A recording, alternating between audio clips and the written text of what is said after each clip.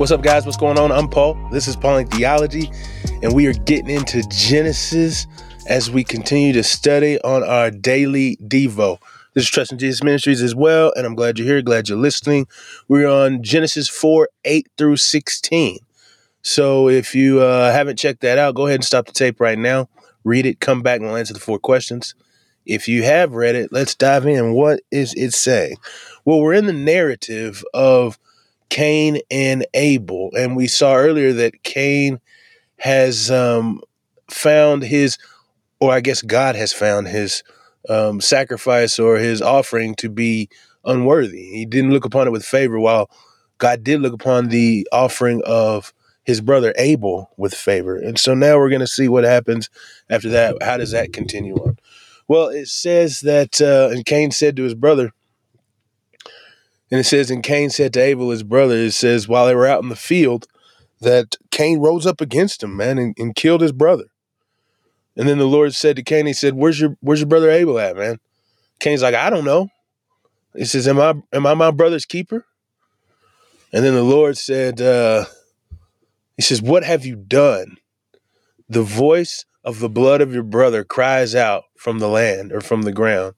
And now cursed are you from the land, which opened its mouth to take the blood of your brother from your hands. And since for this you'll serve the ground, and it won't give its power to you.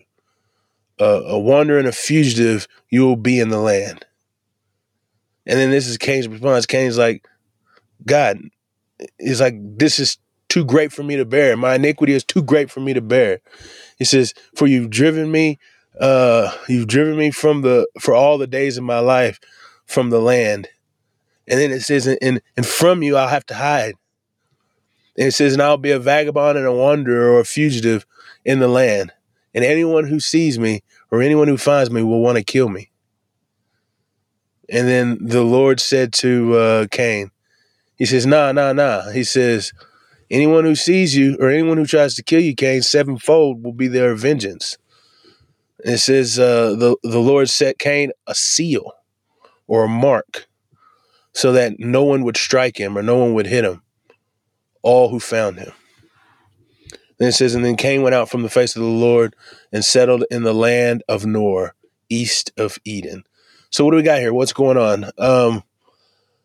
I think that we have to take a look at this in a couple of things, man. First off, I want to go with a comparison of Adam and Eve versus Cain, because we see that Adam in his sin, though reluctantly, because he blames everybody else, but then he finally admits to his sin. But we don't ever see Cain admit to his sin here.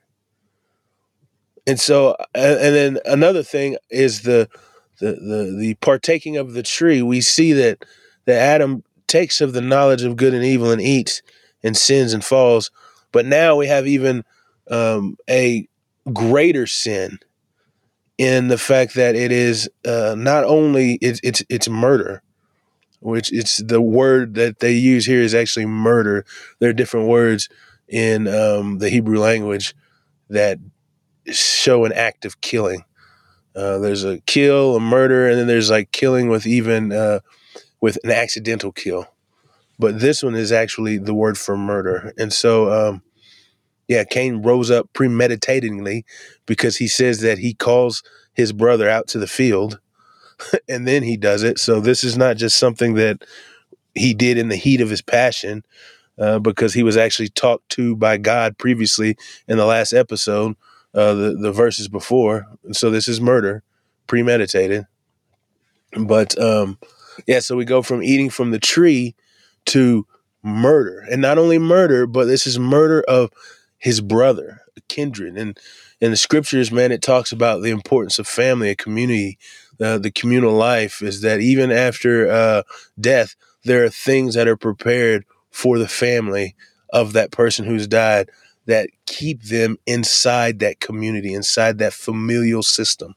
So not only is, and the people that are reading this right now recognize and know that, because this is their lifestyle, the importance of community, and for someone to take the life of someone in their own community, let alone his own brother. You know, brother is a sign of covenant, a kinship, a bond that is not to be broken. It's a strong relationship, and so the increase of sin is happening, is what the writer is trying to convey. Isn't that ever since the fall of Adam, ever since the sin of Adam, sin is just getting worse. Things are just getting worse. And we'll see that as we continue to read, that sin just continues to get worse. But Adam repents and turns. Cain, he denies the very accusation as God asks him. He says, "Hey, where's your brother Cain at?" He's like, "Bro, I don't know," when he very well knew, because he murdered him. And so Cain outright lies. Adam, he shrinks from responsibility, but in the end he repents, or confesses technically. And then Cain, what he does is lie to God and then say that this isn't even his responsibility to watch his brother. But God responds, because God is omniscient. And so when we see God give the answer, he says the voice of your brother's blood is crying out, man. Like, he's presenting the evidence. He becomes a prosecutor, and he says the blood of your brother is the evidence of your sin. And because of that, he was cursed. This is the first instance of a curse that is placed upon a person, a human being, and it is to Cain. As Cain has to become a wanderer and will no longer be able to do the thing which he loves to do, which was to be a vineyard, to plant things in the field. That was his goal. That was his thing. And he's punished for that. He's no longer able to do that. God has cursed him. And so because of it, it's not the ground. Last time Adam, the ground was cursed. That's another kind of comparison between the two, is that when Adam sinned, the ground was cursed. And so it became more difficult to yield the fruit of the ground. Yet it is yieldable. He is able to produce for his family. Yet for Cain, the ground being cursed, now he is cursed. And so the ground does not desire to bring the produce that it would normally for others, even with the extra manage or whatever it is that he has to do to cause it to come up. It will not even do that for Cain. He can't put Miracle Grow and it come up anymore because it's not yielding. And then we see that Cain comes has a complaint against God. So as Adam is told of his sin and his punishment, which is to be exiled from the garden, Adam says that he's blessed because he is still able to have life. That's why he named Eve, which means the mother of all living. He was believing the faith or the promise that God had given him, even in his punishment. But Cain, whenever he gets this punishment, he interjects God. He says, "This is too much for me, man. I can't do that." And so he's complaining about the punishment that he gets for killing somebody. And the thing is, he didn't even receive death. He didn't even receive eye for an eye. He got mercy. He got mercy that God would let him live despite this evilness that he did to his brother. Yet he says it's too painful for him to bear. It's too much for him to bear. And so he complains. But God said, no, hold on, bro. Ain't nobody coming after you, because I am going to place a mark on you that if anybody does touch you or kill you or strike you down, sevenfold will be their vengeance. And so even before all of this, God still has mercy on Cain. And Cain is just complaining. Now we have to talk about the warrants. We always say, what's going on? What do I notice? Well, if you look, you see that there's more people on the earth. It says that somebody's going to find me and kill me. And it only talks about Adam and Eve having two children, Cain and Abel. So I think maybe we can see here that Adam and Eve probably had more children, just they weren't important to the flow of the story. Remember, we talked about Toldots and that the generations of the earth. And so, what most of the time these generations are the important seeds that have come from these families, these progenies. And Cain and Abel was an important one because it imported or it showed us the progression of sin. And then we'll have Seth afterward, which we haven't talked about, and it's going to show when people begin to praise the Lord again. So those are the important ones. And there was probably others that they had. Just because something wasn't named doesn't mean it's not there. So secondly, I think, which comes from this, is that these people who Cain is afraid to kill him are his own brothers. It's because he killed his brother. And so they want vengeance for the murder of their brother, which is, again, we talked about that communal atmosphere of this, and that's important. And so it's God protecting Cain in a place where these people have a serious grievance against him, and so they killed his brother. And so this is God showing great mercy to Cain. But he placed this mark on it. I want to say something about this mark. A lot of times people be thinking about this mark as something bad, but actually it's a blessing. It's the grace of God being placed on Cain, because without this mark, people would come and kill him.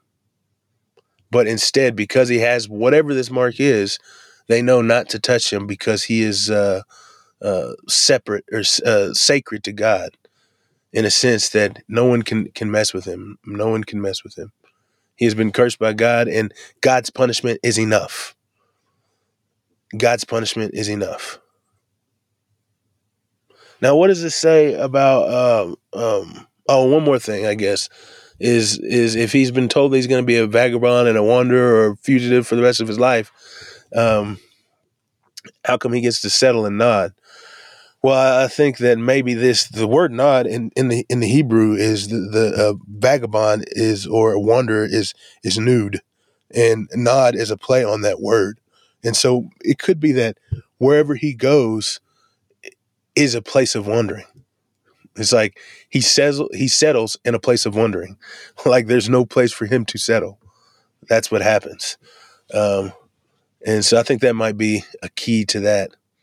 But anyway, what does the scripture say about God? Well, first off, he's just and merciful. There's a huge theme throughout scripture. It's called law and gospel. And I think we see it here in the first or the third and fourth chapter. We see that God brings law down, but he also brings gospel. And when I say gospel, it means grace. It means that he is showing unmerited favor, giving to someone what they don't deserve.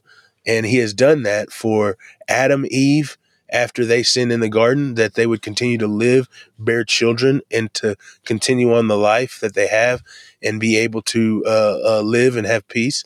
But also they did it with Cain, that even in his complaining, in his lack of repentance, that God still allows him to live and continues to watch over him and protect him. It's kind of ironic because he says that he's not his brother's keeper, but God is the keeper of all men.